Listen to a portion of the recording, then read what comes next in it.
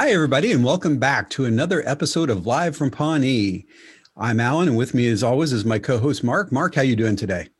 Howdy, Alan. I am footloose and fancy free. How about you? I love it. I am tap dancing my way through this episode today. Right on. All right. Well, this week we're going to cover season 2, episode 6, Kaboom. Looking forward to it, Mark? I am so looking forward to this. As am I. All right. Well, this week's episode was directed by Charles McDougall and was written by Aisha Murar. So, Mark, I did some research on these two, and pretty interesting. Charles McDougall has directed quite a few episodes of The Office and Parks and Rec between the two. Specifically with Parks and Rec, he did this episode, and he did Pawnee Rangers, which we'll see, I think, later in season 5 or 6. Sounds right. Yeah. And then Aisha is heavily involved in the production of the show with 14 episodes under the belt. Let's see, executive story editor on 22 episodes, co-producer and producer of 22 episodes. So pretty cool. Wow. Yeah, I'd say so. Yeah. And we've got a couple interesting guest stars for this one as well. We got H. Jon Benjamin and Paul Scheer, and I think we should talk about them a little bit. What do you think? Yeah, I think that they both add a lot of flair to this episode. Well, I know that H. Jon Benjamin probably holds a special place in our hearts, specifically, not only starting on Upright Citizens Brigade like so many, but there's one from his credits that really jumped out at me, and it was Home Movies. Did you see that? Oh, my gosh. Yep. Home Movies. Yeah. I know that holds a special place in our hearts when we were in the war room there. Oh, my gosh. But he's been in so many things. And I did not know, just total ignorance. I did not know that he was Sterling Archer and Bob Belcher. Oh, yeah.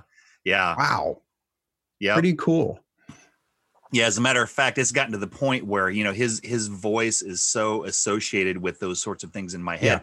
Yeah. When I hear him doing anything, I immediately think of Bob Belcher. I mean, I like that. That's immediately what I go to. It's like, how can you not be that? Yeah. And Bob Belcher, obviously of Bob's Burgers, but before that Family Guy, and before that for one episode, The Simpsons. So pretty crazy. Yeah. Did you know that? I did not know he was on Family Guy. Huh. Yeah. Family Guy for quite a few episodes and one episode of The Simpsons before that. So pretty interesting. Yeah. Does not surprise me. I know. And then our other guest star was Paul Scheer, who will meet as Keith. We love Keith. Several things, more recently, The Big Mouth and The Good Place, but always dear to my heart, The League. Oh my gosh, that is such a great show. And he is, in my opinion, he's an acquired taste. I like when I first saw him. First of all, he's a little odd looking. I love him now, but he's a little odd looking. And then his mannerisms, it took me a while to kind of get used to him. But now I'm like, I love the guy. Like I'll go back and watch stuff in it and I'll just laugh. Yeah, he makes me want to build a playground. Kaboom. Me too. All right. Well, speaking of that, let's get into this episode. And I think we're going to play the cold open today. How's that sound? Yes, sir. Go for it. All right. Let's do that. We noticed abnormal activity in your credit card, so we just need you to confirm or deny some of the recent charges. Okay, thank you. $20 to Netflix. Yep. $20 to Blockbuster Online. Both? I needed all 11 discs of Gossip Girl at the same time. Sure. $120 in tuition to Hogwarts School of Witchcraft and Wizardry. They give you a little wand and a diploma. It's fun. What'd you major in? Potions. Of course. I'm going to take you off speakerphone. Go ahead. Jessica Simpson's clip-knit hair extensions. No, okay. I wore those once. It was money back guarantee, but I forgot to return them. Man pillow. The pillow shaped like a man. Oh, God. Hot cake. Yeah, you know what? I think someone definitely stole my credit card, so why don't you just cancel it? Do you want to hear what else they purchased? Yes. No, you don't have to refund anything. Just cancel the credit card and we'll all go on with our lives. Thank you.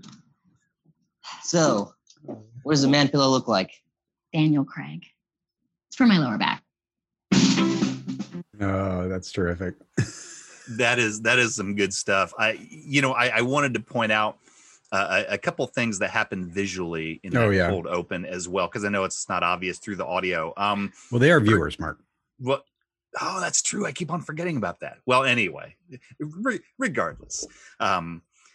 So one is, I love the, I think we've been calling it the trope of, the way I've been describing it is the Tom open mouth grin, fourth wall breaking grin. And I knew it. Tom was loving this. He was loving this, and I was looking for it. And finally, where he gave it was where the phone lady said 120 in tuition to the Hogwarts School of Witchcraft and Wizardry, and Tom just bing. He just beamed. No. The other thing was, I would pay that. Oh, I would pay more. Yeah. Yeah, but I would pay triple if they would let me play Snape. Oh, yeah, there you go. That's just a fantasy. Yeah. I need to work on my fantasies. Yeah. Anyway, but another one was where, at a certain point in the cold open, we hear Leslie say, she's clearly realizing, okay, this is a little embarrassing. So she says to the lady, okay, you know what? I'm going to take you off speakerphone. And she clicks her phone. But because her and Tom not only share an office, but also share an office line, Tom just clicks his phone and it continues to go through his speakerphone. And, and then she's all flustered because she has to run over to his desk, but he's actually holding his phone to his chest so she can't get to it. Yeah, he's got that locked down like a football, so she cannot get it out of his hands. So we the audience can continue here with this awesome list of embarrassing things Leslie has purchased. That's right. Hey, those are the main things I wanted to point out, but just really, really funny. Great cold open. No, I love that cold open. And what jumped out at me, beyond the Daniel Craig man pillow, the pillow shaped like a man for her lower back, was the bucket of cake. And I think we're going to have to figure out how we get ourselves a bucket of cake before this whole thing's over and done with. Well, we can talk after this because, I know how to, it doesn't matter. Just let's talk after. You were once, as I recall, on your official business cards, chief, what were you, chief of sheet cake? No, first of all, you got to do alliteration. So it's secretary of sheet cake. Secretary of sheet cake. Yeah. There you have it. And that may or may not play into my knowledge of bucket of cake, but like I said, we'll talk afterwards. All right. Well, should we talk through the synopsis, Mark? Yeah, let's do that. This I thought was interesting. I know that you've given me some gentle ribbing in the past because I can't help but create synopsises because It's just the way that my brain works. And man, if there's a way to break apart stories, I'm gonna do it. I couldn't do it this time. I believe this is the first one in a while that's just a single continuous story, and I got to say I don't mind that. I was curious what you were going to do with this one because I actually, as I prepared my notes for this week, I typed A story and B story, and then I found that there was no B story. Right. I was ready. You had gotten me trained to do that. I was going to do it the Mark way, and I realized no, they're really. There's some tangential stuff, but not enough to call them separate stories. That's right. There is nothing that if we take it out modularly, the rest of the episode flows unfettered. I think that this is just one story. That is an excellent rule for figuring out how to determine whether or not there's a multiple storyline. I like that. So all right, well, what you got? Yeah. So here's the synopsis that I wrote down.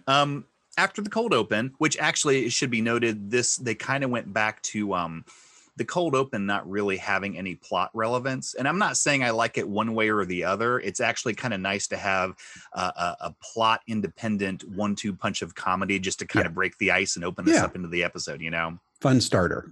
That's right. A fun starter. So after the cold open, we see the gang and they're outside, they're at a playground building, effort, an event. And they're taking part in this building effort in neighboring Indiana town, Eagleton. And it's supposed to be this one-day building effort by the charity Kaboom.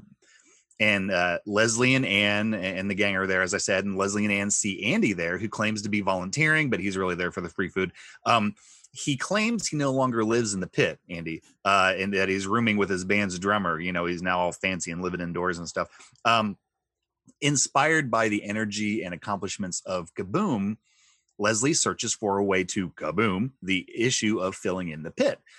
Mark eventually suggests that she ask for forgiveness instead of permission. In other words, just rent an excavator and just freaking do it. So, assisted by Anne, Leslie starts filling in the pit the next morning, but she failed to realize ... Andy was still living there, despite what he had said earlier. Andy is injured when mounds of dirt fall right on him, and he's taken to the hospital with Anne as his nurse. Ron angrily tells Leslie the town is now open to a lawsuit and that they're screwed, a lawsuit from Andy. And he sends her to visit Andy along with city attorney Scott Braddock, H. John Benjamin. In the hospital, Andy's excited to be near Anne as she's nursing him, thinking that they'll get back together. But Anne tells him no, she's with Mark now, who, unlike Andy, has a job, an apartment, a future, et cetera, et cetera. Disheartened by this, Andy decides to sue Pawnee to get money to impress Anne and tells Leslie this when she visits with attorney Scott Braddock. Leslie's convinced that she can reason with Andy if lawyers aren't freaking present. So she tries to call Andy, but Andy won't return her calls. Finally, Anne calls Andy because she knows that he'll take her message or her call and ask him to come to her house, intending to let Leslie and Andy talk in private. Andy shows up later, completely naked. Of course. Assuming Anne wants him back. Anne leaves the house, shaking her head and disgusted. Leslie and Andy talking. Andy admits he's suing the town to win Anne back, but Leslie thinks of another way he can impress her. So the next day at City Hall, Leslie and Andy have a little business going on there, a little shenanigans, where Leslie and Scott Braddock, attorney Scott Braddock, meet with Andy, and Andy claims that he's willing to drop the lawsuit if they agree to fill in the pit immediately. And, Andy kind of has him over a barrel, which Leslie knows. So Scott agrees, unaware it was a trick between Andy and Leslie. And then the next day, the pit is filled in and turned into a lot. Although it should be noted, it's not a park yet, but now it's no longer a pit. It's now a lot. Yep. And an impressed Anne waves at Andy while the construction work is going on. And I think that's about it. We have a kicker, but yeah. That's a great synopsis. Yeah, no, it's very good. And like you said, it's really a single storyline, and every bit here that remained in the episode that didn't hit the deleted scenes or the cutting room floor that we never know about pretty much moves that one single storyline forward. That's right. That's right. Well, Mark, I know we always do our also known as our AKAs because, never to be, we'll never settle here at Live from Pawnee. We just won't do it. And these titles that NBC comes up with are passable, but they're not good. Absolutely, Alan. We here at LFP Worldwide Headquarters, we strive for excellence in everything that we do. And, for our quality viewers, they expect the best from us. And that includes the best AKAs. And I'm sorry, NBC, I love you, but you just ain't serving up the steak. You got the hamburger. So, Alan, what's our steak? Well, I'll tell you what. So Kaboom, like you said, fine episode title and, maybe one of their better ones. But it's just not good. So I had 3. But well, look, again, I'm an overachiever and, I couldn't settle on a single. I did settle on a single, but I'm going to just give you all 3, right? Real quick. Of course you are. Go ahead. Yeah. So my third favorite AKA was Gotta Go. Me and an old Asian lady are double teaming some monkey bars. That's pretty darn good. I like that one. I mean, right. I mean, I would have chosen it had it been more representative of the entire episode. Right. I never trust anything that comes that quickly. That's why I don't eat minute rice. That was number 2. Right. Innuendos are flying here. They really are. And who can blame her, right? Yeah. I don't trust it either. My all-time favorite AKA for this episode was, great, who gives me the go-ahead to not ask for permission? Is that Ron? That is great. And I feel like quintessential that really was, Leslie. Right. It's not only that, and it is, as you kind of alluded to, that is pretty representative of the episode. So I see why it took your number 1 spot. I like all 3 of those, though. Well, thank you. What'd you come up with, Mark? Well, it occurred to me, Alan, we had discussed in the last few episodes, at some point, you and I are going to wildly disagree in our scoring. Yeah. And traditionally you would score it a little bit higher than I did. And so, there's going to be a first for every single one of those times. And I think that we've occasionally mentioned that you and I may at some point in the future share an AKA that we selected. That's not today. I just want to make our viewing audience aware that, the way you teased it up. Yeah. I thought it was going to happen. There's always a danger zone. Well, I was really afraid you're going to pick this, but mine is a Ronism. So there is a point in the episode where Ron bellows out, "Nope, in my office now," brings her in there and Leslie's still really pumped about Kaboom and stuff, and she's like, "Well, hey, Ron, ask for forgiveness, not permission, right?" And he's like, "Yes," and he proceeds to use a lot of ka dash insert word here to describe things like, I just got my ass handed to me, and now we're screwed. And he ends it up by saying, "What the were you thinking?" But beep, like we just did there. Yeah, of course. Yeah. So yeah, and I felt like that again was kind of I guess kind of an indicator of what the episode was about a little bit. Like she kind of went rogue there. So anyway, that's my AKA. I like that one a lot, and I did consider it. It was on my consideration list, but I left it for you on purpose because I know the man crush that you have on Ron Swanson, and I didn't want to interfere with that magic. Total man crush, absolutely. Yep, good thought. All right. Well, one of the other things we've been tracking as we've gone through these episodes is kind of these firsts and the tropes. You mentioned tropes earlier. I've actually got a fun fact for this week. I don't know if that one will have staying power for the future or not, but let's go through those real quick. I had a few here. I'm interested to see what you picked out, Mark. Yeah, absolutely. We started out our podcast having firsts not started out, but I mean, a few episodes in, we started doing firsts and tropes. And then I think a few episodes back, you introduced the delightful pairing of those with goofs. Oh, yes. And there aren't always goofs present, so it's not always something that we talk about. I do have one. Oh, there's a big one here. I'm curious. I think you got it. What do you got? Well, it's involving Eagleton. Yep, me too. Okay, so I tracked it. Yep. What we're talking about, podcast viewers at home, is there is in the very first scene after the cold open, Leslie has a line where she's addressing the camera. It's a talking head, and she says, "Well, we're here in Eagleton. It's 2 towns over, and we're all volunteering for Kaboom." Yep. Well, Eagleton was founded when a group of the wealthiest and more prominent citizens of Pawnee fled to the west after finding Pawnee soil untenable and, quite frankly, the smell unpleasant. And there's actually an episode in season 3 where the city of Eagleton built a fence to keep Pawnee residents away. So therefore, this is a small continuity gap, or at least it will become one. I guess I shouldn't say it's one right now, but it will become one as the towns actually border each other. So it's not 2 towns over. That's correct. I tracked the same thing. I also noted I put Eagleton mention, as a trope, because it's not a first. It's the second or third time they've actually mentioned the existence of Eagleton. Because I think we had our Leslie's date, the older gentleman. George Gurnway. Yeah, George Gurnway was from Eagleton, and I think it's been mentioned a few other times. But this gaff, as you put it, is exactly right. We come to know and love the fact that they are literally only a graffitied fence apart from each other later, and they keep that up through the rest of the series. So they did not follow their own rules here, as TV sitcoms often do not. That's right. And it maybe also is worthwhile to mention that, this is looking into the future, so maybe this is a little bit unfair, but eventually they get to the point where it's kind of a trope in and of itself that everybody freaking hates Eagleton. Right. Yeah. There's no Eagleton hate here yet. You're right. That's exactly right. It's not that they're in love with Eagleton. They kind of nothing Eagleton, which is, it's fine. It's continuous, but it's not far. But no, it's much funnier when they hate Eagleton. It really is. And there's a great, it's a great plot device for a couple different episodes. A Leslie origin story too, which we'll get to one of these days. But Oh, that's right. Yep. I noted a couple other tropes, I guess. Not so many firsts, I would say. A first of a nature, I suppose. I had, the pit obviously is a trope, but the pit becomes the lot in this episode.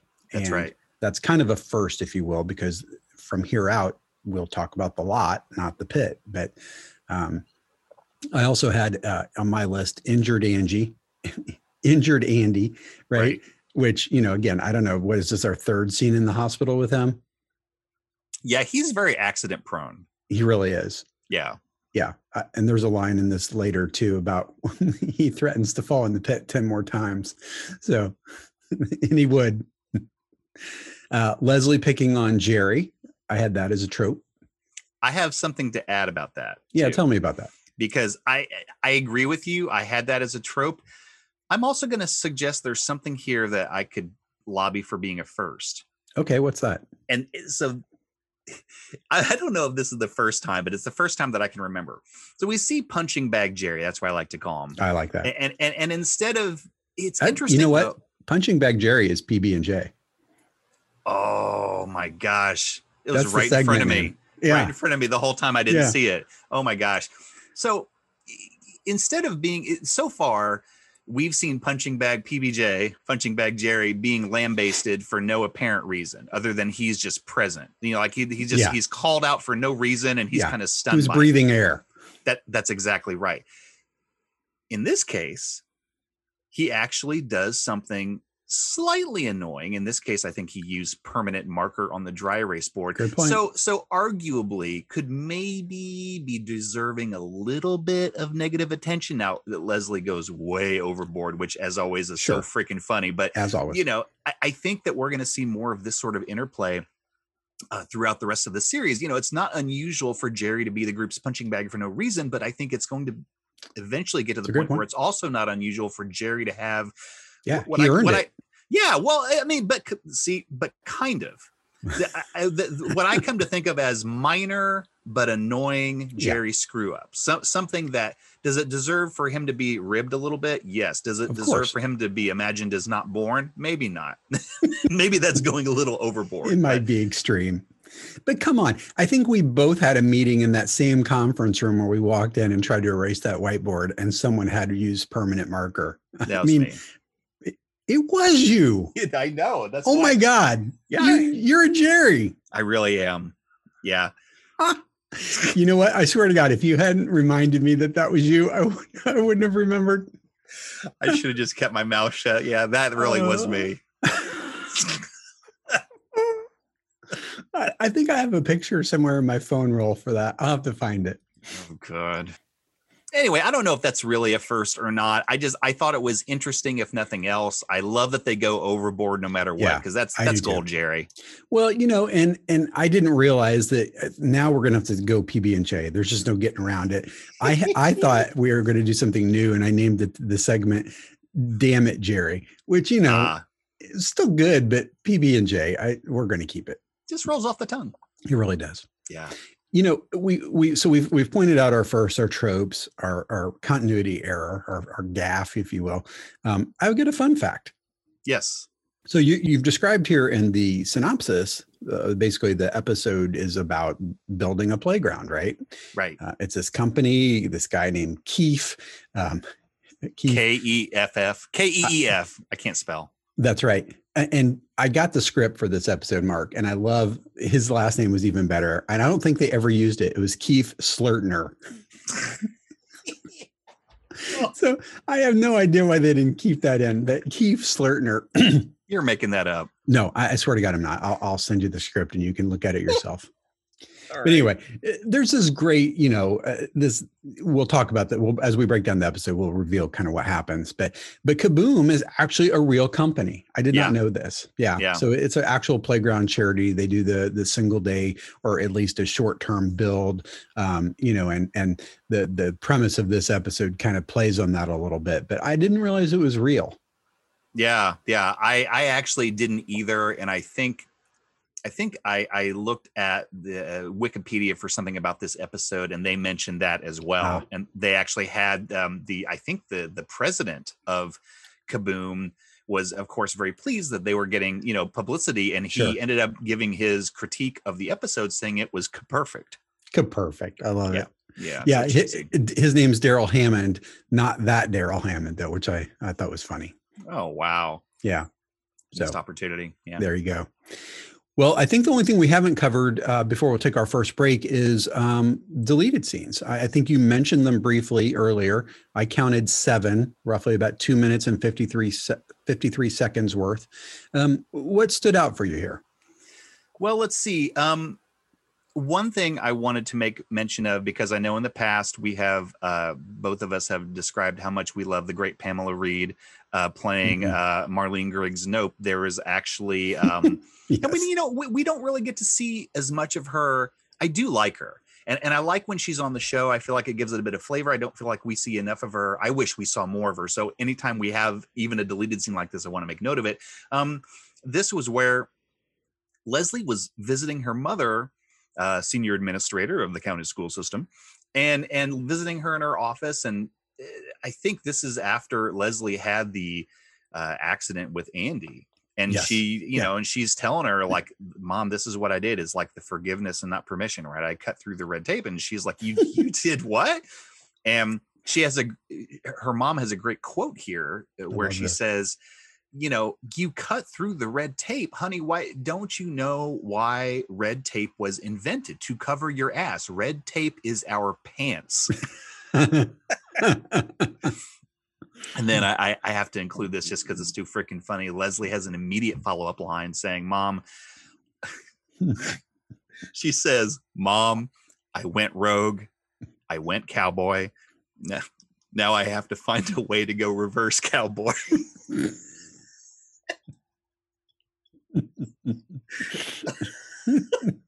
It was really a pretty good deleted scene. It was.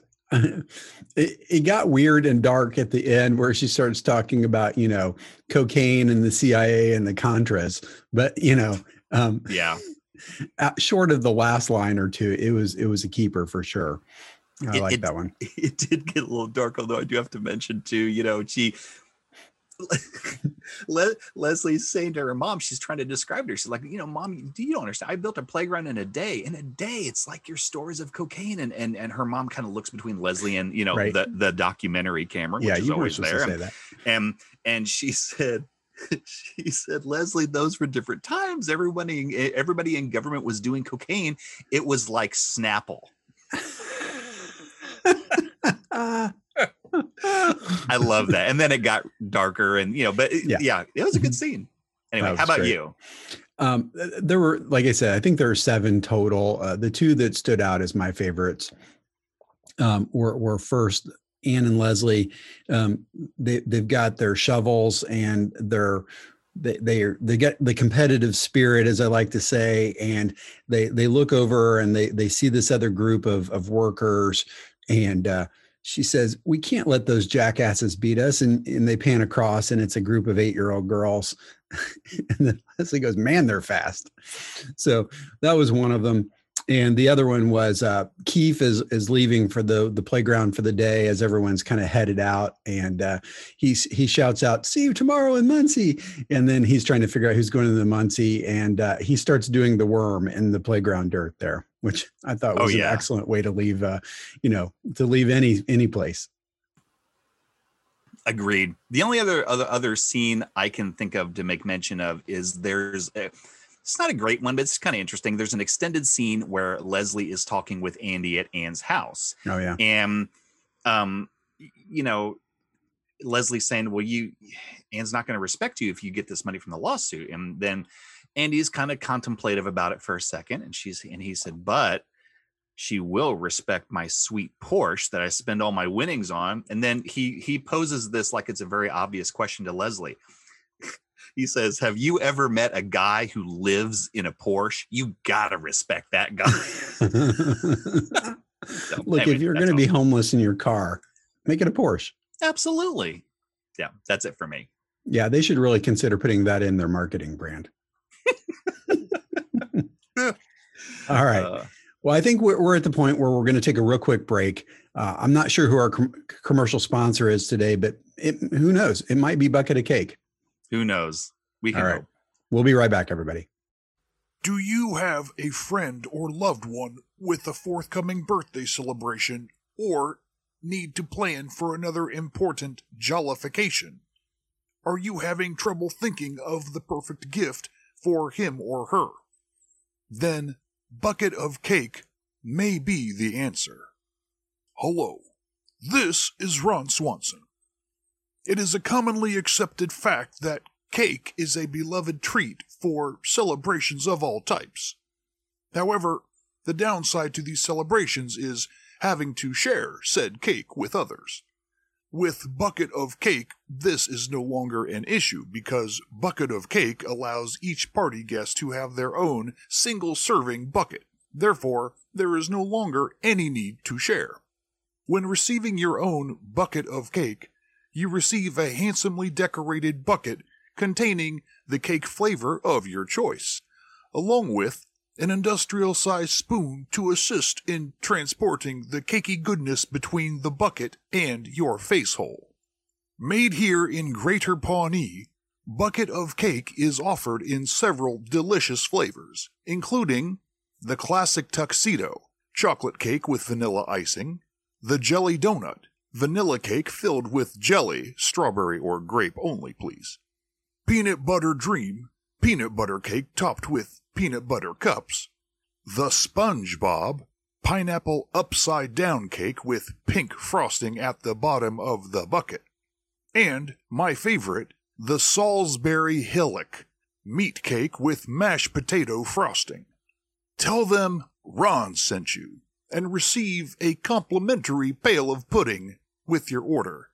Note, pail of pudding is currently only available in vanilla. Trust me, I've asked, and I get the first 50 pails of butterscotch. Everyone else can suck it. Thank you. That is all.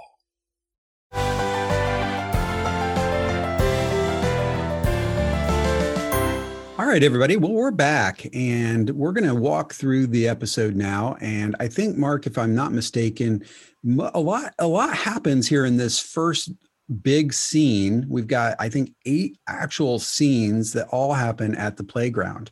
And we start basically with super, super energetic Keith Slurtner addressing the crowd. That's right, Alan. As you said, there's a lot that happens here at the outside playground build site. We have, several talking heads. We have several scene changes just because they're at different parts of the build, but still kind of all in that one cohesive location. So we start out by, as you said, a very energetic Keef, Keef. He's excited. He's gesturing. He's like an energetic motivational speaker. He's pumping up the crowd. He's giving them all high fives. He's a whirlwind. I wonder if he lives in a van down by the river. That's a great question. I know we see him in a speedboat later, but I don't know if he has a van. Good point. Anyway, that's for later. So Keith is said, "Hey, my name's Keith. I am your friend. Are you guys my friends?" Yeah, and the crowd is just into it, like they're cheering him, except for Ron.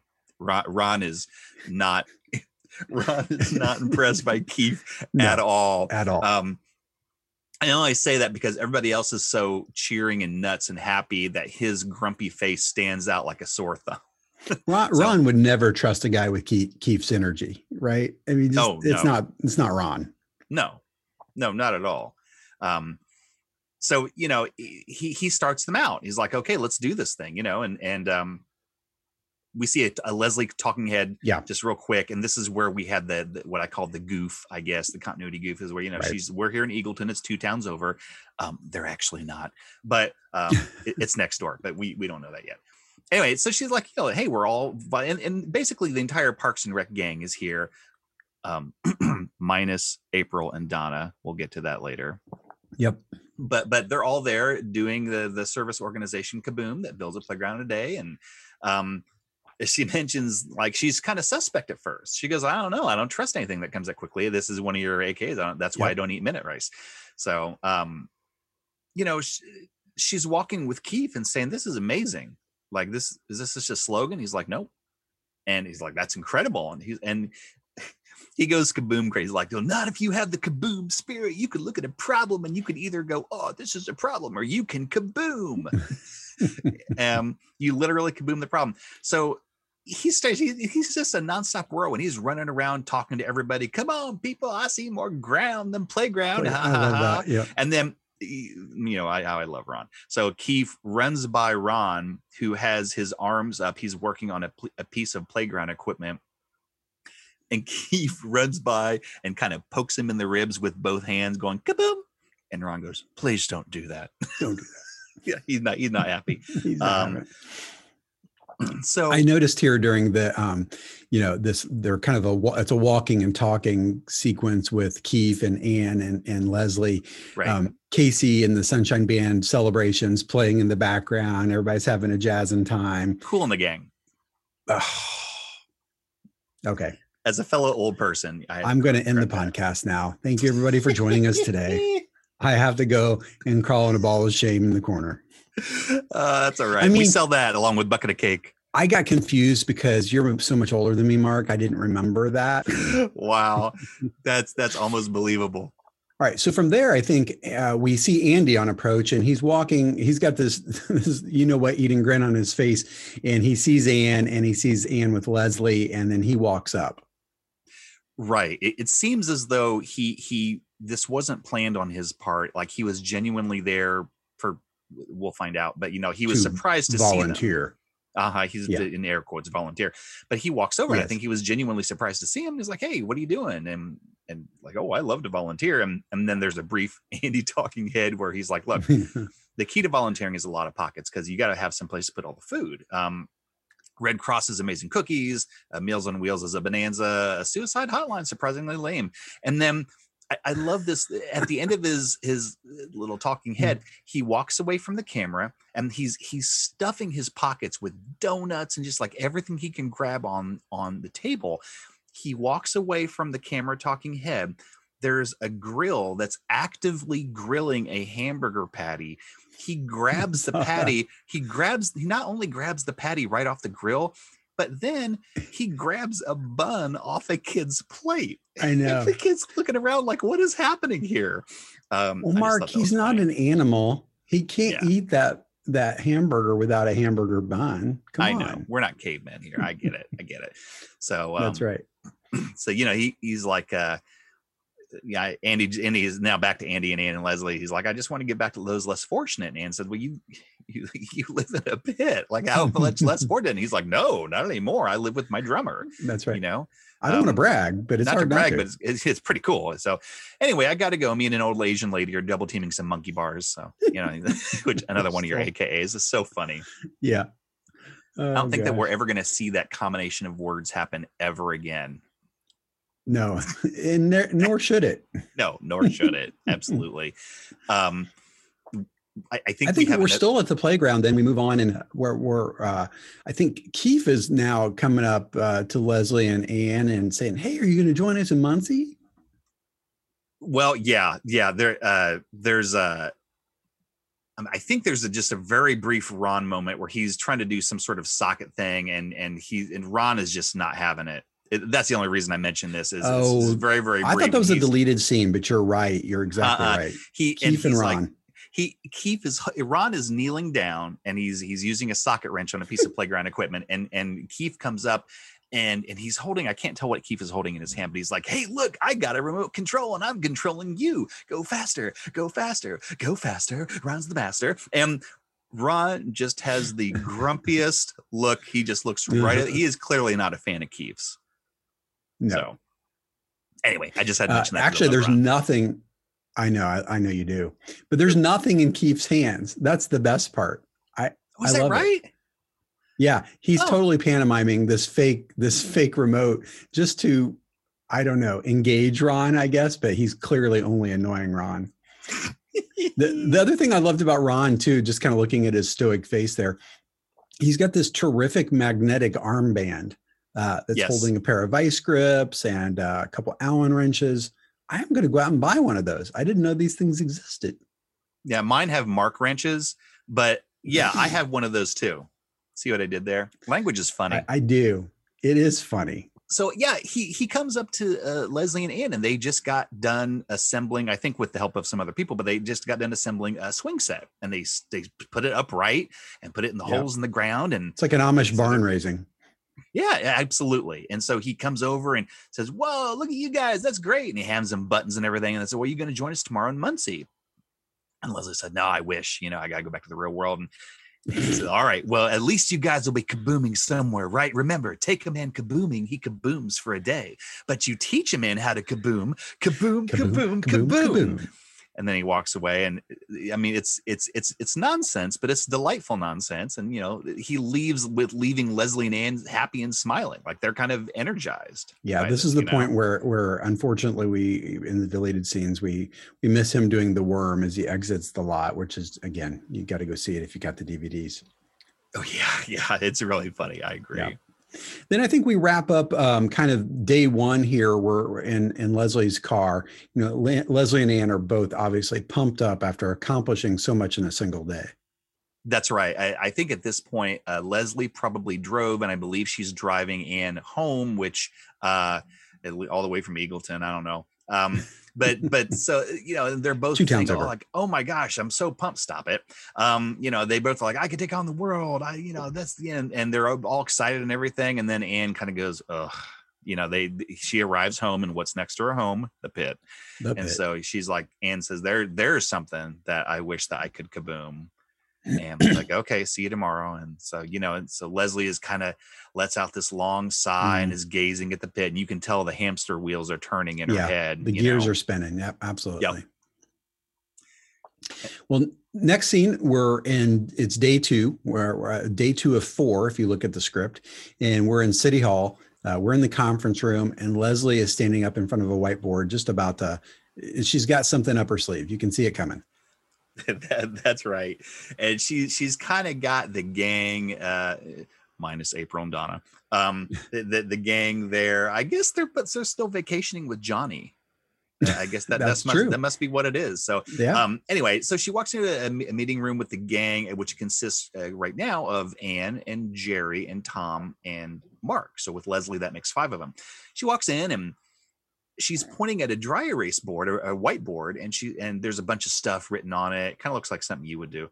And she says, you know what, this is all the stuff we have to complete before we fill in the pit. Well, you know what this is? And she has a dry erase eraser in her hand, and she goes, this is a kaboomer.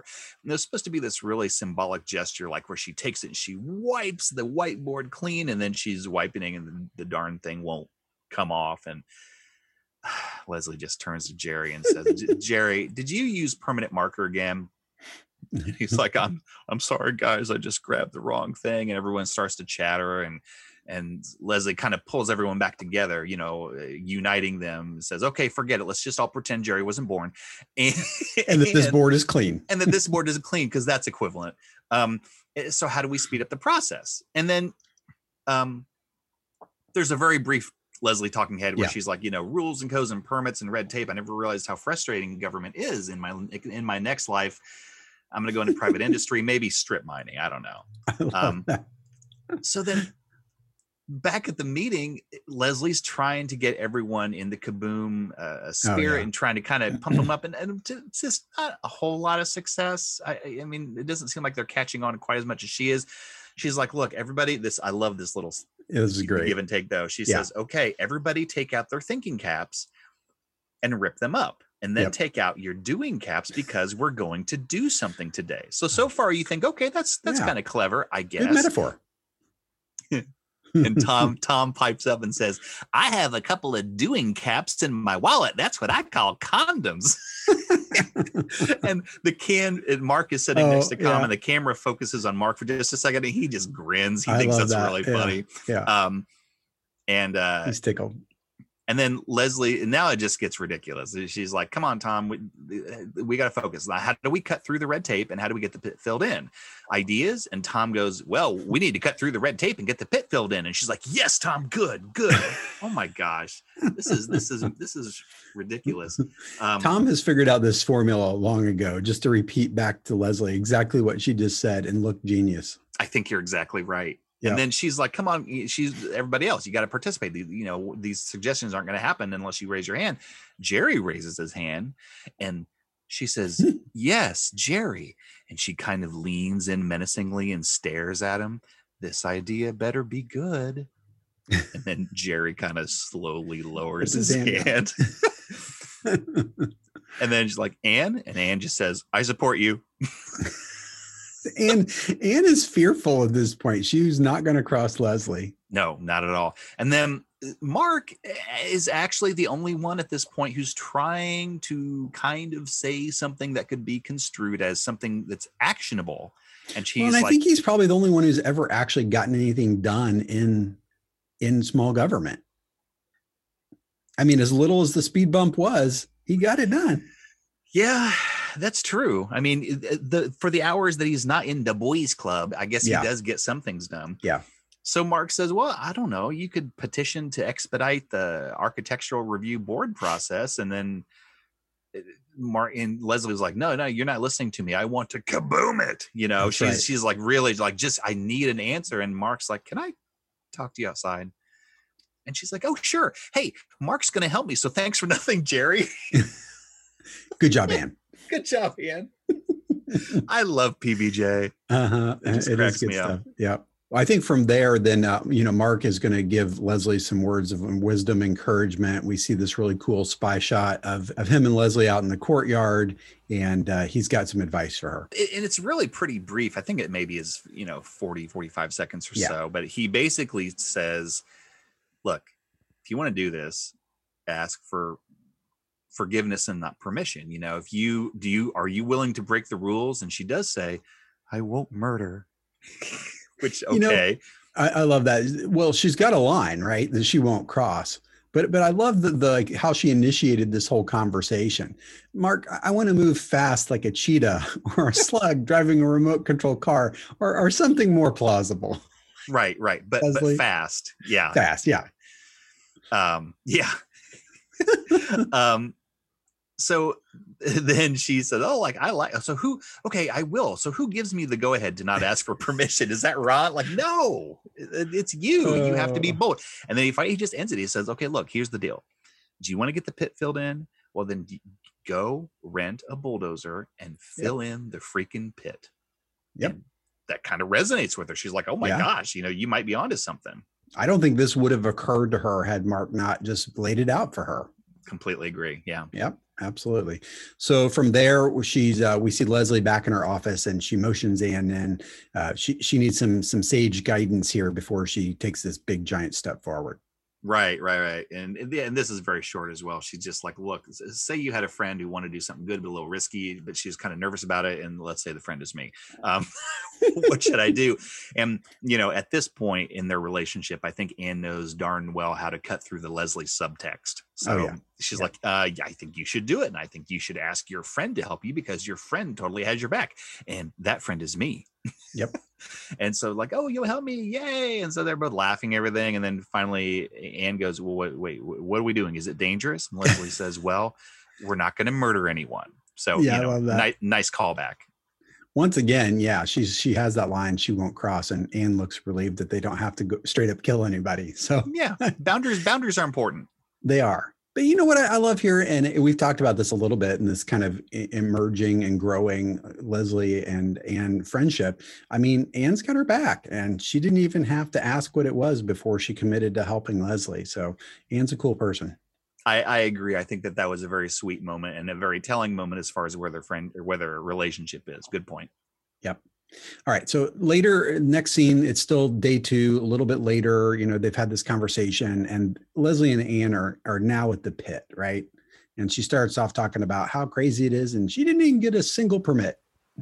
Right. She is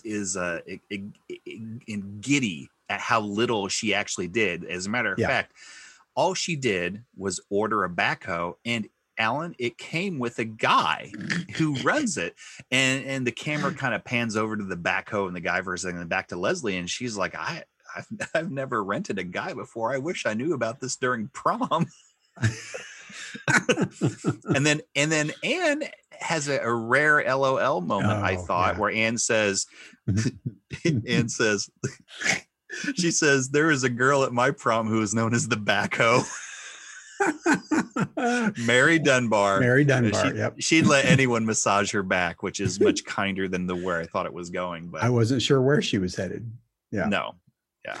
I love this visual that happens next, and it's too bad we can't see this, but Leslie pulls out a couple of hard hats and they, she's got this great encouraging kick ass message across the 2 hats. One hat says kick and the other says ass. Yes. And seeing this, we as the viewing audience can tell what she was going for. Yeah. Anne assesses the situation wisely. Yes. And reaches quickly for the helmet that says kick and says, I'll take that one. With Leslie wearing the ass helmet. Yep. So Ass Helmet was actually the name of my college band. Wow. Before we were Mouse Rat.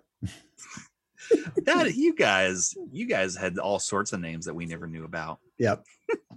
So at this point, she's like, okay, this is really important and it's very symbolic. And we're about to fill in the hole in the solemn memory of the friends who had fallen and the courage of 1,000 lions and a bunch of Leslie nonsense, which is really funny, but I won't go into it. And then she's like, okay, dump it, and points to the backhoe guy. And the backhoe dumps the first scoop of dirt and dumps it in the pit. And apparently dumps it right on Andy's tent/tarp with Andy still inside. And he crawls out from under the tarp and they're just like mushroom clouds of dirt. And he's like, what the beep? He's stumbling around. And I think the first scoop of dirt, he was protected from it by the tarp. Yeah. Or tarpaulin, if you want to be official about it. Oh, well, I do. So yes. I do. Yeah.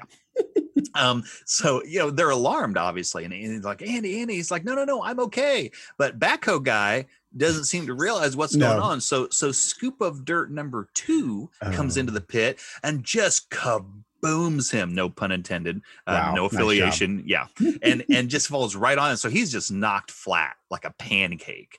I'm like, oh my God. So that we kind of end that, which is funny, but a little alarming. It looked a little bit painful. And I love that, frequently you'll see one of those great segue cuts where they go from one scene immediately to another. Some come to mind, like in A Christmas Story, where they're talking about one thing about, I think, turds or something. And then, they cut to her cooking dinner and what's in the pot. This is one of those moments, though, where we see this giant scoop of dirt get dumped on Andy's head. And then we cut to the hospital and we hear somebody's coding. Yeah. There's a loud, urgent beeping. For those of us in the know, that means someone's coding. That's a bad thing, I learned. And we see Anne and another nurse just rush to what we find out is Andy's bed, and Andy's disconnected his finger monitor. And he's fine. For those viewers at home who were worried, he's fine. He's fine. He's like, oops, that beeping sure was annoying, but this, and he motions to the finger monitor. This is even more annoying. And Anne says to the other nurse, I'm sorry, I'll take care of this. And like, look, this is Andy. This is not a toy. And he's like, what? And then in a very zen moment for Andy, he says, well, anything is a toy if you play with it. Is he wrong? I can't argue with that. No. It's hard to argue with that. So Anne tells him, well, look, whatever, concussion boy, at least the good news is your CAT scan's clear, so you're okay. And you can tell Anne's really relieved. I think that she's glad she's out of a relationship with him, but she still obviously doesn't wish him ill, Right. And they've agreed not to murder, so they don't want anybody dead. That's right. They boundaries are good. So like, yeah, I'm really happy you're okay. We should have checked before to see if you were, home. Right. And he kind of gives a half-hearted, no, I moved out of the pit. I went back because I forgot my headphones. And, I saw a cereal box I hadn't read, and I guess I must have dozed off. Whatever. It was a comfy tarp. Look, I'll be honest, Mark. In your setup for this episode, you clearly do not believe Andy's story. I think I did. And I'm still not sure, frankly. I'm on the fence. Is it possible he literally is living with his drummer at this point? I just don't remember. You know what? That's a great point. Because the other possibility is that he's really that much of an idiot. And I was like, he's not that much of an idiot. And then I went ... Is he? Right. You know what? I don't know. I think I had assumed he was making it up because he didn't want to be embarrassed. Well, you know what? I think we'll figure this out because obviously we know that the pit is going to become the lot by the end of this episode, which means that, he won't have a place to live if he really truly was still living here and lying about that. So let's keep our eyes open. We'll see what happens next and we'll know the answer. But for me, I just took him at face value and assumed he was that big an idiot. Interesting. Yeah. All right. Well, we'll private side bet. We'll see who's right. I honestly don't know. We'll find. Yeah. But I think it's important here, like you pointed out, that Anne is being very kind to Andy because of genuine concern, right? But, but very businesslike as well. She is a nurse and she's taking care of her patient. That's all that's going on here. Right. She's being very pleasant, and she may even be a slight bit extra pleasant and attentive because she knows him, and she's genuinely happy that something that, quite frankly, she was a little involved with didn't result in him being hurt. Yeah, very natural. And then there's a really brief talking head from Andy before I think we end the hospital scene. And it's so no nurses around. This is just Andy and the little talking head. He's in his hospital bed, and he's kind of whispering to the camera. Yeah. And he's really excited. He's like, he's excited. This is awesome. And Anne and Andy, just like old times. And then, the pit works in mysterious ways. another Zen moment for Andy. It was. I'm looking for that t-shirt. I can't find it. The pit works in mysterious ways. Yeah. Yeah. Well, that's next for our merch. There you go. I think from there we move on, and we're going to cut to Leslie and Tom's office, and we got a little Leslie talking head here. Yeah. She said, I'm sorry about Andy, but I'm not sorry about what I did. So she's clearly kind of on the kaboom high / believes in Mark's advice. Yeah. She's like, look, what's my crime? I got bold, a little negligent. And at that point, we hear Ron bellowing, nope, my office now. Like, just, and you think, oh, that's not good. Now, to Leslie's that was almost as good as Taliban robes. Taliban robes. yeah. It was the same inflection, but for different reasons. I think. Joy versus anger. Yes, that's right. But it's funny how all Ron's images kind of come across in the same way. It's hard to tell. That's weird. So to Leslie's credit, she goes into Ron's office and she doesn't seem fearful. Like she just goes in and she's like all like chipper still, and she like picks up a football and throws it at Ron. It's like, hey Ron, can I smoke in here? And Ron's like, you don't smoke. He's like, I'm just asking if I can. And he's like, are you high? And evens now, she's like, still, I'm high on kaboom. Don't ask for forgiveness. Don't ask for permission. Ask for forgiveness. Like she's still excited about this. And so Ron said, that's right. You never did ask me for permission, did you? Well, I'm sorry to burst your kabubble, but I just had my ass handed to me by the city manager, and now this entire department is screwed. And Leslie is kind of paused, and you can tell by the look on her face, she's kind of stunned and horrified, and then almost on the verge of crying, like, oh, Ron, I'm so sorry. And Ron just kind of looks at her and like, that, then my AKA, what the kabeep were you thinking? I love that. Yeah. I love the talking head that follows this too, with Ron explaining his ideology about mentoring his employees. Oh yes, it's very brief. I agree. This is great. See, this has become a total meme, by the way, so it's totally worth the mention. Absolutely. So he's in the hallway, coffee cup in hand, and this is a talking head for Ron. And he said, I would prefer that she ask me for my permission so that I can say no. I like saying no. It lowers their enthusiasm. And I love the visual at the very, very end. This is very, very subtle and very brief. So he's holding his coffee cup during all this. He's like, I like saying no, it lowers their enthusiasm. And he has his natural and typical Ron, semi-grumpy, semi-stoic, look on his face as he's saying all this. And as he's thinking about lowering people's enthusiasm, he raises the coffee cup to his lips, and we see a slight grin on his face as he says this last part. It's like, oh, lowering enthusiasm. That is the juice of life. It's so hard to tell a Ron smile from a Ron grin, from a chagrin, from a grumple to, I have the Ron blanket that, Ron annoyed, Ron sad, Ron happy, and they're all the same picture. All the same. Yep. Yeah. There's a reason for that. And you can see it here, but there is a very slight grin there for sure. Yeah. From here, we're back in Andy's room at the hospital. I think a little bit of time has probably passed, and it looks like Anne has gone and gotten some of Andy's belongings. Yeah, I think she still had some of his stuff at her house. At her house, and the breakup's pretty recent. So right. And so she brought him a bag of some of his clothes that he left there, including his sexy sweater, which has a hole cut out over the bicep. I guess that's why it makes it sexy. That's why it's sexy. Yeah. And things start to turn very uncomfortable here, where, Anne just thinks she's doing something nice. And yes, she's able to do something in a personal manner because they used to be together and she happened to have some of his clothes. But, she's like, no problem. And he said, oh, no, A-Cake. Seriously, thank you. And like reaches out and starts to hold her hand. And she's like, oh, no. What do you think is happening right now? Yeah. And a tragic accident reignited feelings you thought were long dead, and now we are finally back together. She's like, no, I'm with Mark now. And you know what? She says, I'm kind of with Mark now. Ooh.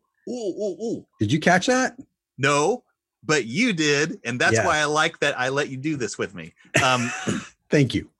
No, seriously, that was a great catch. Because you go, wow, you don't seem like 100% on board.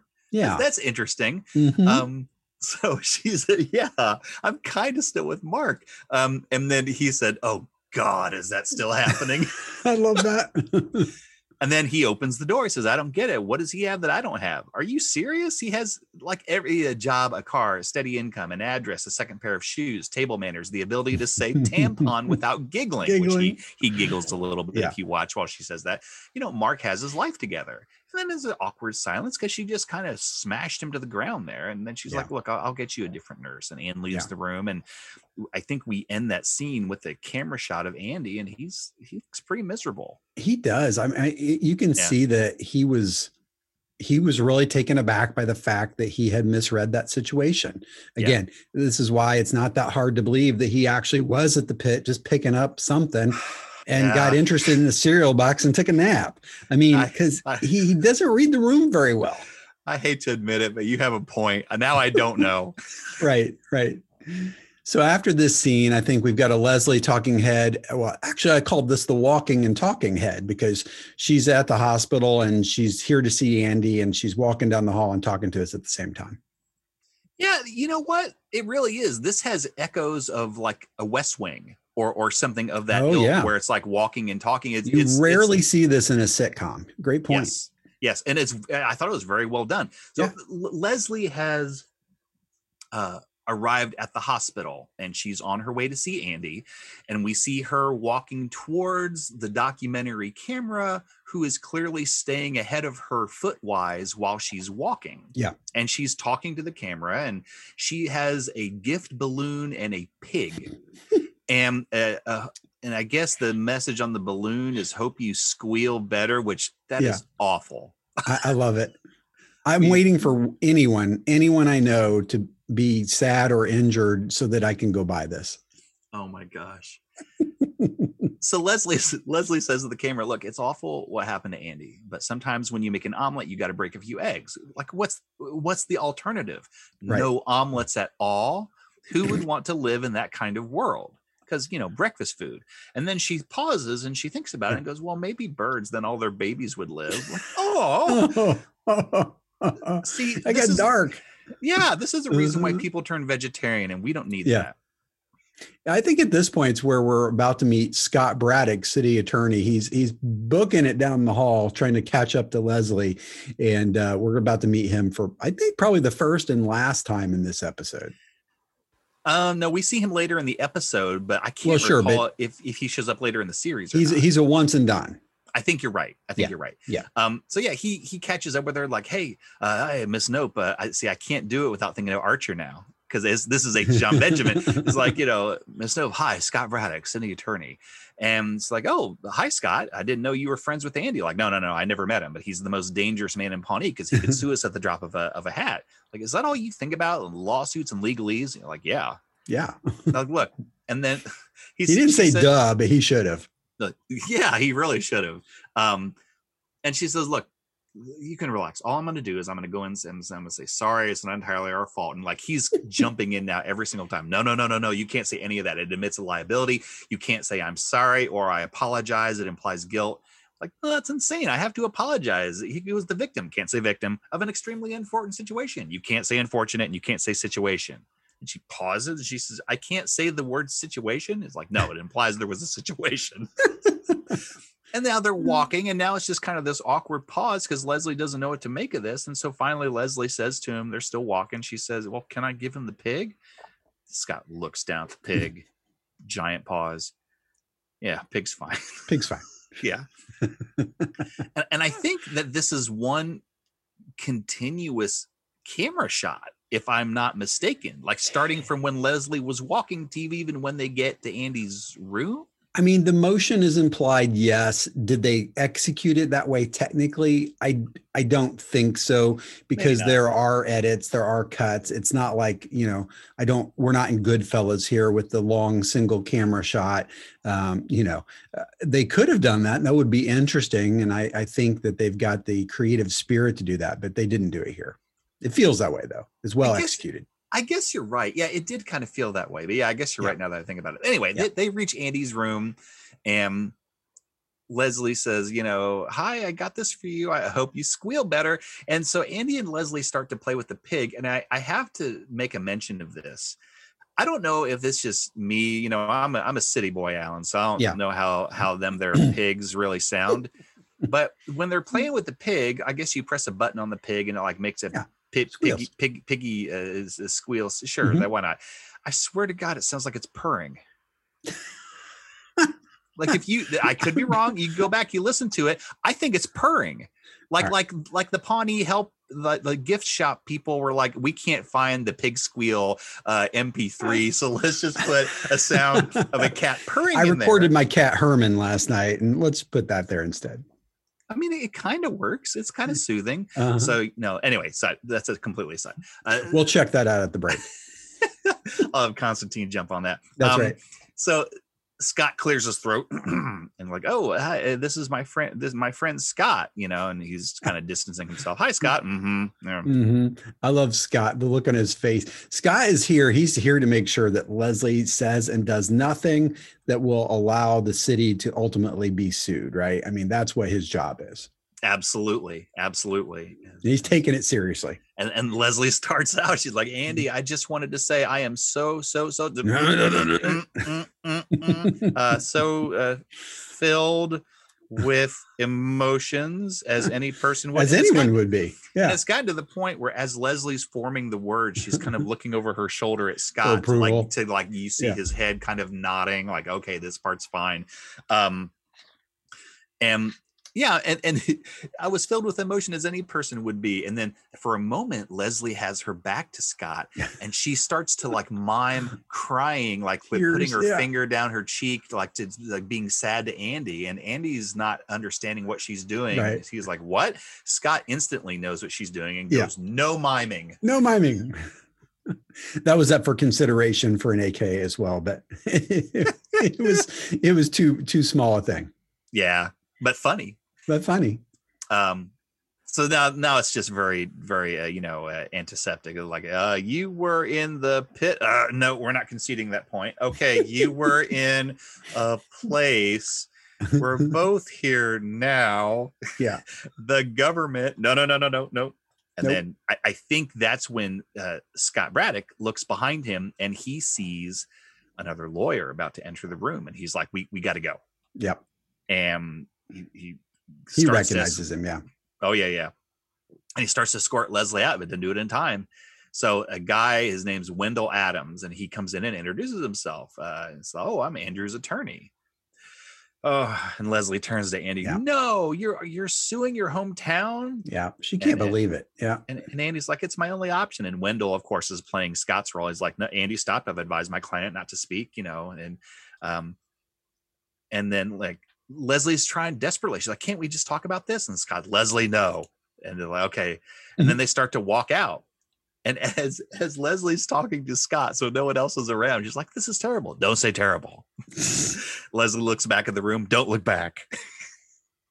And then again, we have the second camera shot ending the scene of Andy in his bed. And he's playing with the purring pig that Leslie gave him, and he's looking miserable. He's not happy about this. No, I think he's having that kind of, oh my gosh, what have I done moment, right? So yeah, he's going to chew on this just like he's chewing on the fact that he totally misread Anne's concern for affection. Right, exactly. All right. Well, Mark, I think this is a really good place for us to take a quick break. And then when we come back, we'll finish covering the rest of the breakdown and we'll give our scores. Sound good? All right. Sounds good. All right. We'll be right back, everybody. Hello, this is Ron Swanson. I am talking to you today because I was asked by my boss, City Manager Paul Iresco, to do so. And because I do not want others to make the same mistake that I did. Apparently, despite being the director of the Parks and Recreation Department in this city, you cannot slaughter a pig for a barbecue in a public park. Apparently, some folk and small children object to killing a pig, hanging it upside down from a tree and cutting its and preparing it to be cooked. Oh, sure, they love the bacon, but they do not want to see how it is made. Anyway, all of this hullabaloo occurred even though I possessed a permit I have carried in my wallet for years, which says, quite simply, I can do what I want, Ron. So I ask you to remember what I now have had to acknowledge on the formal letter placed in my personnel file. Permits can only be issued by the city clerk's office, located on the 4th floor of the city government building during weekday business hours. Ask for Ms. Beavers, please, and thank you. That is all.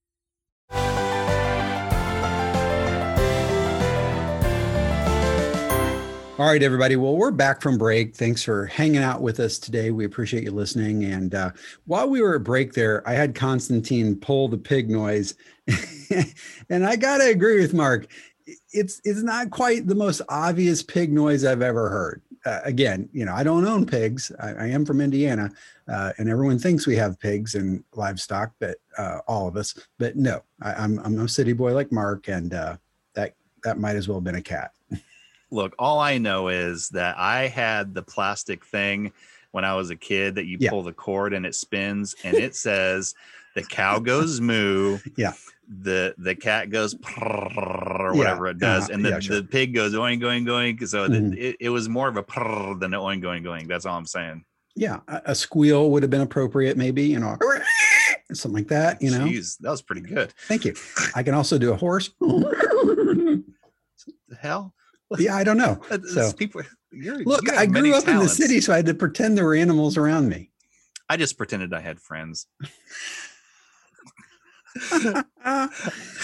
How's that going for you? It's all right. Constantine likes me. Well, we pay him to like you. I know. All right. Where we leave off. We left off, and I believe, we've left the hospital. We're back at the office, Tom and Leslie, and Leslie is just desperately trying to get a hold of Andy. And this scene just tickled me so much. I thought this would be another candidate for us to play for everybody, Mark. Absolutely. Please do. All right, let's do it. Hello. Andy, it's Leslie. Hello? Hello, Andy, it's Leslie. Psych! The message to me. Classic. Andy, Yep. it's Leslie. Look, what did you mean when you said it's your only option? I think we should talk without lawyers present. If you want to meet, just put a white chalk X on the mailbox across the street from City Hall. Or call me back. Just call me back. Andy, why aren't you returning my calls? Is it because of your lawyer? It's because of your lawyer. Hey, Andy, it's your aunt, your mom or dad's sister. I don't know how to tell you this, but your uncle has passed. He's with Jesus now. So we're having a memorial in 30 minutes at City Hall. Hey, free guitars at City Hall, everybody run! Because of a local disaster, you, Andy Dwyer, must go to the evacuation center at Pawnee City Hall. That was weird. How long have you been there? That's great. That's a great sequence. Very creative and very funny. I like computer Leslie the best. Yes. I like how she pauses to insert the computer insertion, right? Oh yeah, because the rest of it clearly it's generic because of a local disaster. You, Andy Dwyer. Yeah, very good, very good. Yep. So she's desperately trying to get hold of him, and it ain't working. Yeah, no, she wants to talk. She wants to see if they can reach. She needs to understand why Andy has done this. You know, she's looking at this as a betrayal. Well, and you know what? More than that, I think we learn in the very next, very, very brief scene that Leslie doesn't think that Andy is just suing for the money. Like she kind of still believes in him, kind of like that he isn't just materialistic, you know? So. Nope. And she may be on to something. So in this next scene, we're basically exterior. We're at the Eagleton playground lot where we've been building the playground again. And Leslie and Anne are talking about, you know, why is Andy suing the city? Right. It's just a very quick scene, but you know, she's telling Anne, I don't think it's about the money. And Anne's like, look, the man lived in a pit. He couldn't find a place on the Earth's surface, so he went underground. You were dealing with a man who thinks like a gopher. And she's like, look, Anne is pissed. Yeah, she is. She's angry about this. Yeah. And Leslie is sticking to her guns. She's like, look, I just feel like if I could get past the lawyers and find out what's really going on, I think I could get him to drop the lawsuit. So Anne's like, okay, let's do this. So she reaches into her pocket and she gets her cell phone, dials Andy's number, knowing that Andy's going to take her call. And and Andy's like, oh, Anne, is that you? And she's like, yeah, we need to talk somewhere private, which I think she said, come over to my house is essentially what that means. Well, and she's pretty serious about this. She's like, hey, we need to talk. And, you know, and it was funny how quickly Andy picked up her call when Leslie has obviously been so desperately trying to reach her, but half a ring from Anne and boom, we got a conversation. Right. He ignored his mom or dad's sister calling. He ignored free guitars, but Anne he'll pick up for. Yep. And speaking of Anne, we're at her house next, and there's a knock at the door, and we know it's going to be Andy. So Leslie, you know, she just has Leslie open the door because Anne's pretty much done. She wants this meeting to happen. Oh yeah, Anne is sitting on a couch reading a magazine, so she is like, this is Leslie's dance as far as she's concerned. Like you said, we hear a knock on the door, and you hear through the door. Before Leslie opens it, you hear through the door, baby, I'm back. And Leslie opens the door to a quite naked Andy. And she starts out that, thank you so much. She's horrified and stunned. And Anne's like, why are you naked? And like, well, because of what you said, you know, we're getting back together. And at this point, Andy kind of flounces over to Anne with some strategically placed flowers. Like no, and a little pixelization. Yeah, that's true. Thank God. Yeah, and like, we're not getting back together. And Andy's like, well, yeah, we are. And then I think he says to Leslie, like, you should have heard the super sexy stuff she was saying to me. And Anne's like, I said, hey, Andy, it's Anne. Can we talk at my house? And he's like, no, that's not how you said it. You were like, hey, Andy, it's Anne. Can you talk at my house? Good Lord. She says, you need to put some clothes on. And then she says to Anne says to Leslie, you know what, this is my fault. I should have seen this coming. And like, well, Leslie says that he's shown up naked before. Oh yeah, anniversaries, birthdays, holidays. And at this point, yeah, the painful. Thanksgiving's never the same. No. At this point, Anne just walks past Leslie to the front door and says, "Good luck." And Leslie's like, "No, where are you going?" And she's had it. She's gone. I loved in there that she called him a big baby, a big naked baby. Yeah, because that's exactly what he looks like. He clearly has his pre-Star-Lord body happening here, and it's not a flattering look. I guess not. That's what I aspire to, is a pre-Star-Lord body. If we could all just be Chris Pratt while he was Andy Dwyer, just get to that level, or even like a Groot body. I would take that. But anyway, so, you know, Andy comes back and he's trying to find some clothes, but he's a lot larger than Anne is. And so she's like, well, none of your clothes fit me. So I am putting on an apron over the front stuff. It's like an apron and a sweater, a cardigan. It's a good look.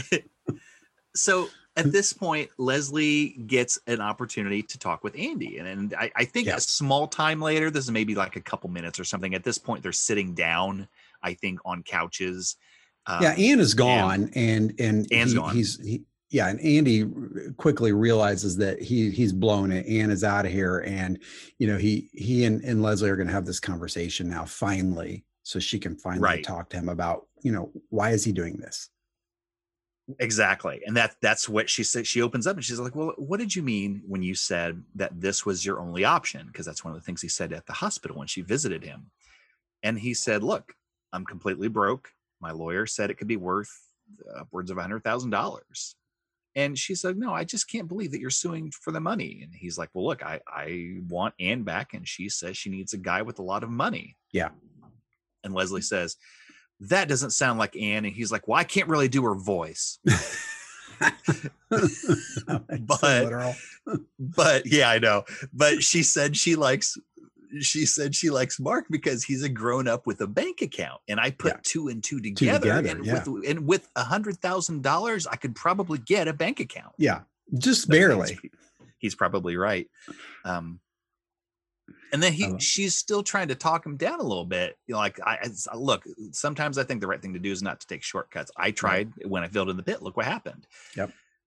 And he for a second, he like thinks about it and he's like stoic and he's like, fine, I'll get a job, and we'll respect that. I can make $6 a day playing guitar in the street. And he pauses and then he shakes his head dejected. I can't make $6 a day. Not a whole $6. And Leslie has a little bit of a brainchild. You see the light bulb come on and she says, wait a second. I know I just said shortcuts are bad, but I just thought of something that could be an awesome shortcut. Yeah. And then it ends that scene, I think. It does. Yep. And then it's day 3. I think it's literally the next day. We're in the Parks Department. We're in the conference room, and Ann is here with Scott, the lawyer, and sitting across the table from Andy. That's right. Leslie and attorney Scott Braddock. And he starts out saying, well, Mr. Dwyer, we're very happy that you're dropping the suit. And Leslie's like, oh yeah, it's terrific. And Andy says, I have my conditions. And Leslie, almost a little bit too quick, says, no, never. I will not negotiate with greedy street people. I love that. Which, look at him. I mean, he's got a flannel on. And did you see he's got his own, his neck pillow that he has duct taped around his neck to make it look like some sort of, medical device? Which, you know what? That's a callback to what Leslie did. It is. I totally forgot that. You're right. Yep. When she fell in the pit. Yep. Yep. That's terrific. Exactly. It may be the same neck pillow. We'll have to look that up. It may be her. Look that up. Okay. It may be her idea, actually. She may have said, look, Andy, this is what you do when you break your clavicle. So I'm going to put this on you because I know how this works. That's right. Oh man. It wasn't broken. So Scott's like, no, wait, Leslie, let's hear him out. Yeah. And then just a few seconds talking head, we see Leslie and Andy are in the hallway and they're like, say to the camera, just those two. And Leslie says, we planned this. And Andy kind of mimics a shotgun loading and then firing. Kaboom. The scripted version of that was kaboom, mother beep. Oh, geez. Yeah. That would have been funny. It would have. I don't know why they didn't keep that. So Scott says, all right. What's it going to take? Like, number one, I want that pit filled in, sir. And then there's kind of a long pause, nothing but silence. And then Scott finally says, is there a 2? Andy says, a guaranteed starting spot on the Indianapolis Colts. Yep. Inside linebacker. Yeah. He wants Reggie Wayne's spot at this point. And I don't know what that is. And then Leslie kind of grimaces at him in confusion at this point. So you can tell, like, okay, he's going rogue. And Scott says, well, we can't accomplish that. And Leslie's like, I think that Andy seems like maybe he doesn't care so much about the second one. Right. And he would be fine with us just filling in the pit. Thank God she's here to interpret. I know, right? And so you're like, okay, what if we just fill in the pit? What do you say, Scott? And he's like, yeah, I mean, eventually we're going to fill in the pit. And Andy said, eventually, I've already been injured in that thing twice, and I can. This is brilliant, by the way. I think Andy, I kind of was shocked that he did as well on his own here, and Leslie didn't have to coach him through this too. He did good. Yeah, you know what? That's a great point, because as put together as their plan was, they clearly didn't talk about every contingency, ergo his starting spot on the Indianapolis Colts. So yeah, I thought this was smart on Andy's part. He said, eventually, I've already been injured twice. I can fall in 10 more times by eventually. And every time I walk past that pit, I'm forced to relive the most traumatic 2 separate days of my life. And I want to sue you again. Yep. It's brilliant. And there's a long pause, and Leslie's like, well, I hate to say it, Scott, but he's got us. It really seems like he has us over a barrel. And Scott's like, yeah. Yep. So we cut to day 4, and we're at Anne's house in the exterior, and we're watching the pit actually about to be filled in. That's right. Anne and Leslie are watching everything going on. There's a lot of activity around the pit. There are several vehicles working feverishly to fill it all in. And Anne is just wide-eyed and astounded, and she's like, this is really happening. Like, I just can't believe it. And Finally. Leslie pinches Anne. And she's like, ow. Like, oh, sorry. Usually in these situations, the person says, pinch me. Right. And Anne, as they're watching stuff, Anne looks out over what's left of the pit anyway, and sees Andy sitting in the middle of the workers. He's wearing a hard hat. Yeah. And she says, is that Andy? And Leslie is like, yeah, it's just one of the conditions for a settlement, I guess. And she's like, oh my gosh, like she can't believe it. He settled. And he's like, yeah, he gave up $100,000, probably just for one thing, that the city fill in the pit. And Anne says, why? And she's like, who knows why that gopher does what he does. I love the callback there. Yep. Yeah. And Andy's like, you always hated this pit. And then, Leslie kind of symbolically says, goodbye, pit. Hello, lot. Yep. We're going to usher in the new era of the lot. And I like that. I like the closing of this too, with the little wave from Anne to Andy. She clearly is impressed with the fact that he's done this kind of selfless thing and done it for her probably. I think she's realizing that. And to me, this is why the dialogue about with her and Andy in the hospital, where she says kinda still with Mark, is interesting, right? Because I think it makes you as the viewer, the audience, kind of wonder, is there another chance here for these two? Yeah, maybe. And also, I think, in the timeline of the Parks and Rec universe, they've been going out, not forever, but a while. And I think that this kind of helps us to take a pulse on what Anne feels about her relationship with Mark. I mean, she definitely kind of considers that she's with him, but it's not like, no, we're an item, we're a thing. Like, nope, it's not that yet.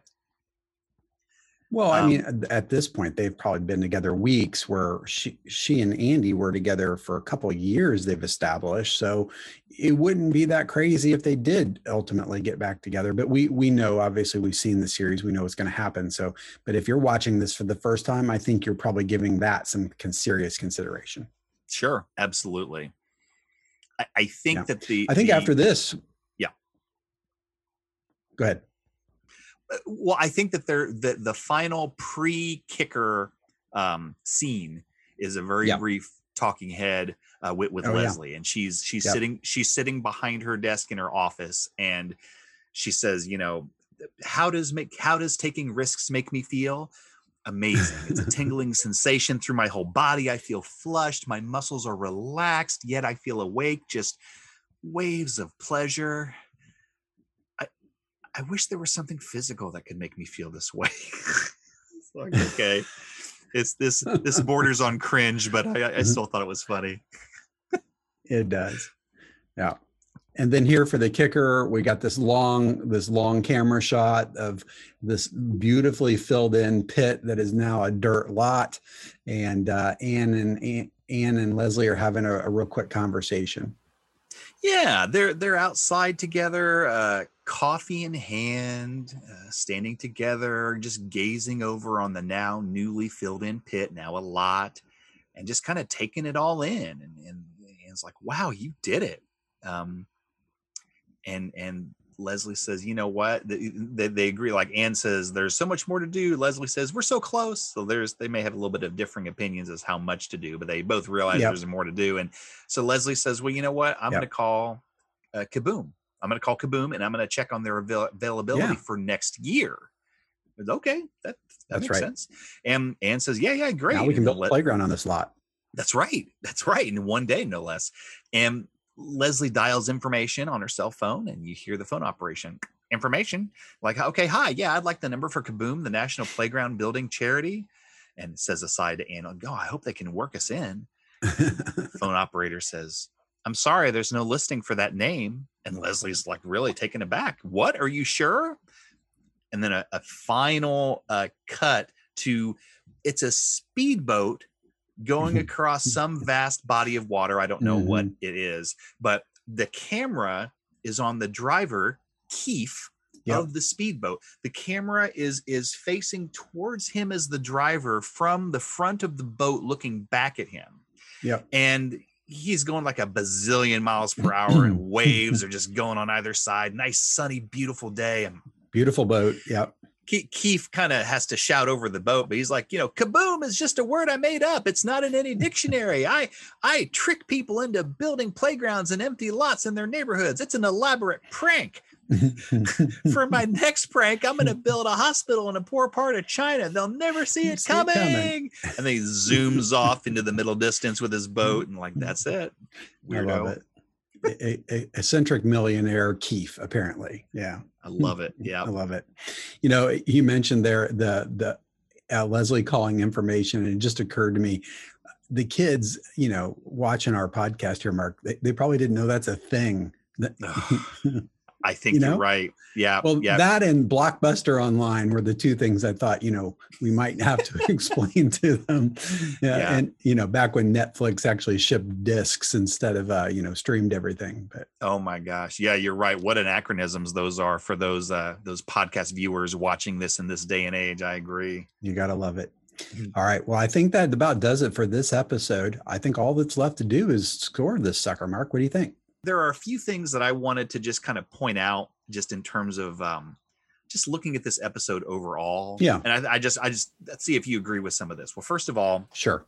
I know I've kind of taken little jabs at a couple times during this podcast that, April and Donna are not present. Now, as far as plot devices, they are vacationing with Johnny. I mean, so that kind of makes sense. But I did note that this is the only episode in the entire Parks and Rec series in which Aubrey Plaza does not appear as April Ludgate, which I thought was kind of interesting.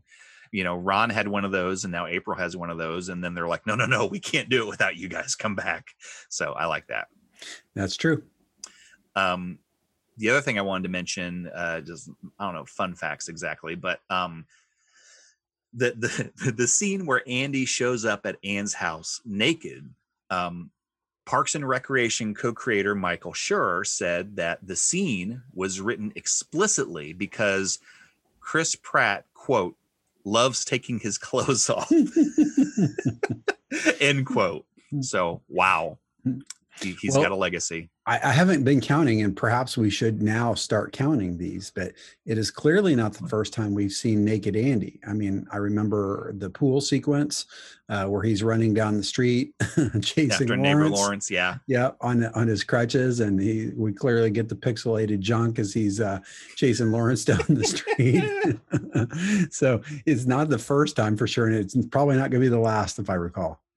You know what? I think you're right. It's not like that's something that happens every other episode, but I think it happens often enough that it's worth keeping track of. That's we'll a have great to start point. clocking that one. All right. Yep. What else is going to influence your score here today, Mark? Well, I just wanted to I started to go into like what character arcs, development, building, blah, blah, blah. And I'll keep this very brief, but so I started to go down their very deep bench, and I started to list down all the names, and I says to myself, well, what happened with them this episode?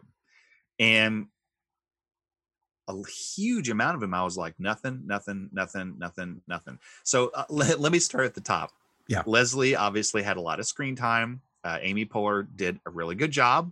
So I give her props for everything she did. She had some very, very funny moments. She's excellent as always. I feel like it suffered maybe a little bit by not leaning on the comedic bench as much as they have in the past. Yeah, we talked about that. Yeah.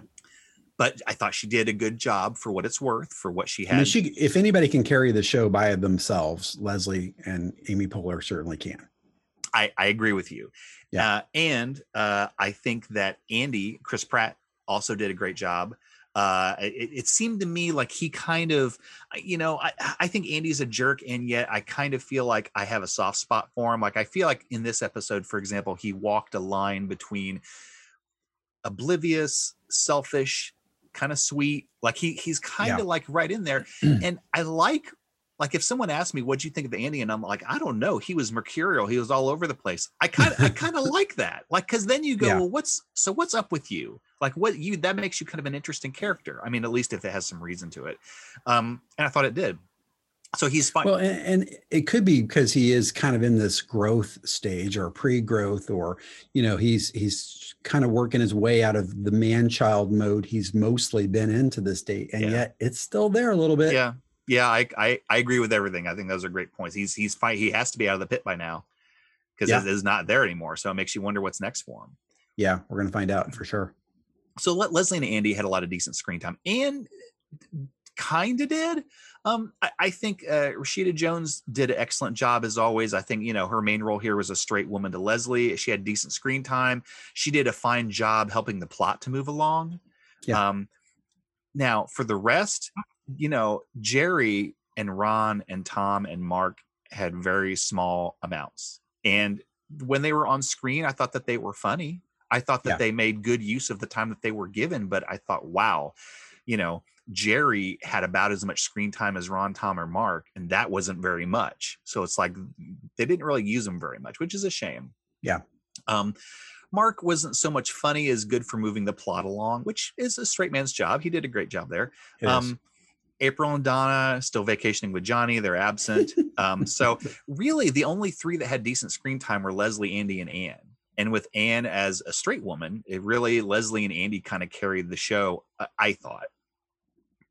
Well, as much as this is definitely an ensemble, I feel like if you zoom up to 30,000 feet and look at the whole body of what's been recorded and made it to the screen, especially, you're probably going to see that there's three, maybe four. I bet Ron would, certainly calculate bigger than he did in this episode overall.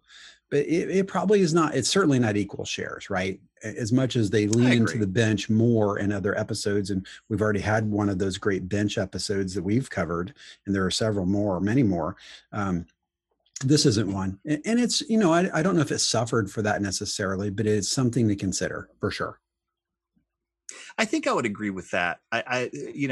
One thing that I'll say about this episode was, I know I've mentioned a lot in the past how I tend to use 2 yardsticks anymore for measuring, because they've gotten sophisticated enough with their writing and their universe is deep enough that they can actually do some interesting plot and story related things. Right. So it's not just all about the funny, That's true. I thought that this show, this episode had some decent funny moments for sure. I thought it had a great story. Like I think that I was interested in seeing where this was going from the point of view of where is this going? Like what are they doing with this? You know what I mean? Where's the plot going? And I thought it's really encouraging though. And not every episode makes you think that or wonder that, right? You just are kind of along for the ride and you laugh at the jokes and the episode's over. But, I think Parks and Rec often makes you think a little bit, which is a kind of cool thing about this show. I would agree with that. So having said all that, you want me just to launch into my score? Yeah. What do you got? And remind us, just baseline us. Where were you last week? Last week, I had my all-time high. And this was for, if I remember, last week was Sister City. For Sister City, I scored it 7.5 Little Sebastians. That was my high score to date. To date, right? Yeah. And it was also the very first time that I ever scored an episode higher than you did. That's correct, because I gave it 7, if I recall. Right. So still excellent episode. Yeah. Yeah. Absolutely. So that's kind of where I am there. So I looked at this one, and so first of all, I have to also say I love the guest spots. I thought that Yeah. Paul Scheer and H. John Benjamin had great roles for what it was in their limited capacity. It was very, very funny. So here's the way I look at it. I'm going to give this a 4 for a base score. I'm going to give it a bonus point for our excellent guest stars, Paul Scheer and H. John Benjamin. I love both of them. I thought they both did a great job. I'm going to give a bonus point for what I thought was a great story and a nice ending to the Pitt plot line. Yeah. Although not the park plot line. Correct. But I feel like the Pitt had kind of overstayed its welcome a little bit. And I thought this was a good move. I think that's great. A good point. And I felt like I was almost there at the end of season 1. So I'm glad we didn't get too far into this season before, we moved beyond the Pit. I completely agree. Yep. I'm also going to give a nod of the head with another bonus point to great performances by Amy Poehler and Chris Pratt. Okay. Because I do feel like they kind of carry this episode. I'm going to take away half a point because not only were April and Donna missing, but I really feel like the rest of the comedic bench was quite light. Yeah. You did not get enough Ron time, clearly. Well, yes, that's true. Of course, I never get enough Ron time. I have such a man crush, but it's not just that. I agree with you. Not every episode has to be like a complete wacky ensemble with everybody getting a lot of great lines. It doesn't have to be like that. True. I'm going to speculate that in the future, when I'm scoring the ones that are approaching the majestic 10 of a score, I think that it's going to be that sort of a thing that boosts it up that extra little oomph into that plateau. Yep. So, but does that mean it's a bad show if it doesn't do that? Not at all. Okay. So you add up all, I have so many numbers. So 4 plus 1. I lost my abacus. You're going to have to do this. Let's see, draw the graph, a calculus, the right angle, acute. So this comes up to a final score for me of 6.5 Little Sebastians. I feel like this is a respectable score, and I feel like it's definitely a high enough score to entertain the idea that season 2 is consistently a really, really good season. I enjoyed the episode. Okay. I can't disagree with any of that. I feel like season 2, kind of looking at again at that 30,000 foot view of what we've seen so far and what we're going to see, and knowing that in advance, obviously not watching these, live for the first time on a rewatch here. I feel like this is a strong episode. It's not the strongest of season 2, and season 2 and season, well, I'll save that for later, but as far as what seasons are the strongest overall, but so far, and for what I know, at least is going to be in season 2, this is a good episode, not the best though. Last week, I weighed in on Sister City. There was a lot about that episode I liked. There was, and there was just some, not that I disliked, but I just thought was okay, but it wasn't awesome or great. I think we had said that maybe the guest star in that case, Fred Armisen, maybe played a little bit too big a role. Right. Yeah. It was semi-distracting, and it stole from that bench. Here, it wasn't the guest stars as much as it was, it was a Leslie story, a Leslie and Andy story, totally carried by them. Like you said, Anne supports it as she always does. Ron had a good couple sight jokes and maybe one-liners, but not much more than that. And clearly, the plane was delayed from, South America, and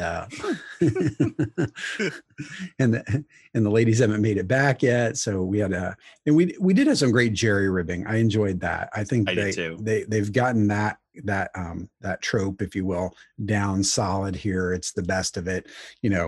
Jerry did both things, stupid and not at all, and got ribbed for both. And so it's hard to beat that. I feel for me, this is another 7-pointer. Much like Sister City was, it did not make it to the to the 8s or the 7.5s even. Overall, I did like the episode. I wouldn't say it's my favorite one of this season, but it's a good episode. And I feel like we're still, again, headed in the right direction. clearly there's a reason this show's on the air and will be on the air for many more seasons after this, and that we're sitting here, 10 years later talking about this episode and the series. Well, I like, as always, I like your score and I like your reasoning. I feel like this, last week, up was down, left was right. It was cats and dogs living together, total chaos. I couldn't believe that I scored higher than you. So now I'm more back to a comfort zone where you're typically half a point higher than I am. So that actually makes sense. But yeah, good episode. Yeah. So far last week was our anomaly then in that range. That's right. I like it. All right.